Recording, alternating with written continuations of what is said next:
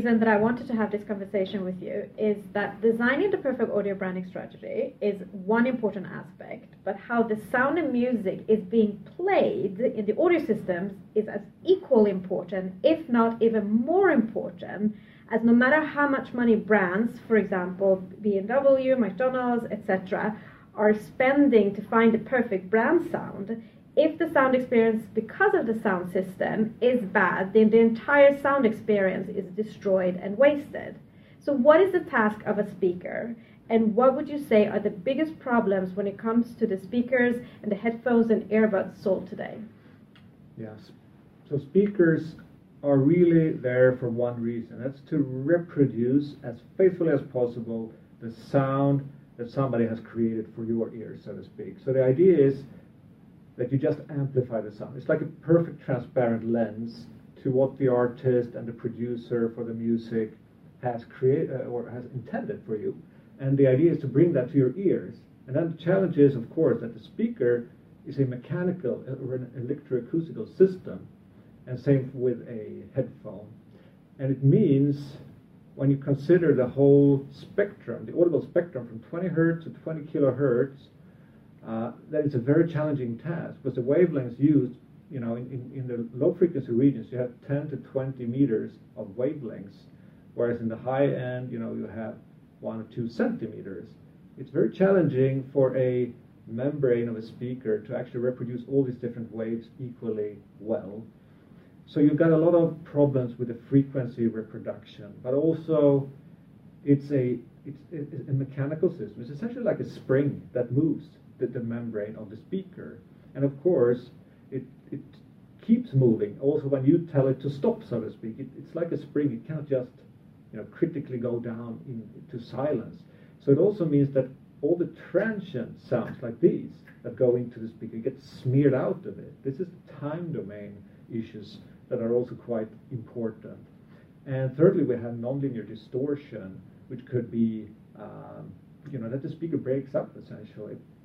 You cannot reproduce with a very small speaker, like a speaker for a smartphone, the real bass, for example. So then you have to do tricks to come around and still create a bass impression, even though you cannot really reproduce it physically with it.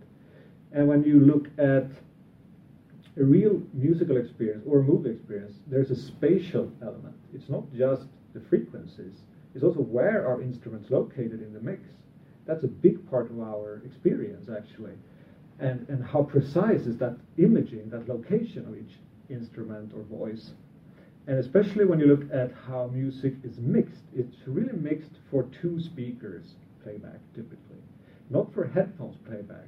So when you listen to something like the Beatles, where they did all these strange experiments with stereo when that came around first. First, we had mono sound only. Then you would put like Paul McCartney in one speaker and all the other guys and the guitars in the other speaker. And that works when you play back sound over speakers, because I have a crossfeed from the left speaker, so I get Paul both in my left and my right ears. I hear he's a little bit more to the left. But when you put on the headphones, there's no crossfeed, and all of a sudden Paul is whispering in your ear. It's really bizarre. And there you need to work then with ways to simulate the loudspeaker experience. So the stereo image is also a big part of this problem in sound reproduction. So we've been fooled. We've been fooled all along. It's a big conspiracy right now. So the amazing music we've been listening to, it could be even... Yeah, it could be better. And the interesting part is that our human auditory system is quite adaptive, so you're actually able to still enjoy the music, right? But it gets tiring. So you have this stress on the brain. So when you're listening to Beatles over headphones for a while, you get tired, actually. This is called listening fatigue. It's a scientific term, and it's very real. And if you correct all these deficiencies, then you can listen for longer times without getting tired. Less stress on your brain. I always say, don't listen, feel the music. And I call about the concert effect, for example. I rarely get it through the headphones or listening it at home, because I don't feel that bass feeling. I don't have a bass at home, but it's also like the body needs to feel it. And when I only put it on my ears, as you say, it's just like after a while, I just feel like, nah, I don't want it anymore because my body is not interacting with it. That's very true. I mean, a lot of the actual audio experience in reality, so to speak, is actually haptic. So it really is, you're not just listening with your ears.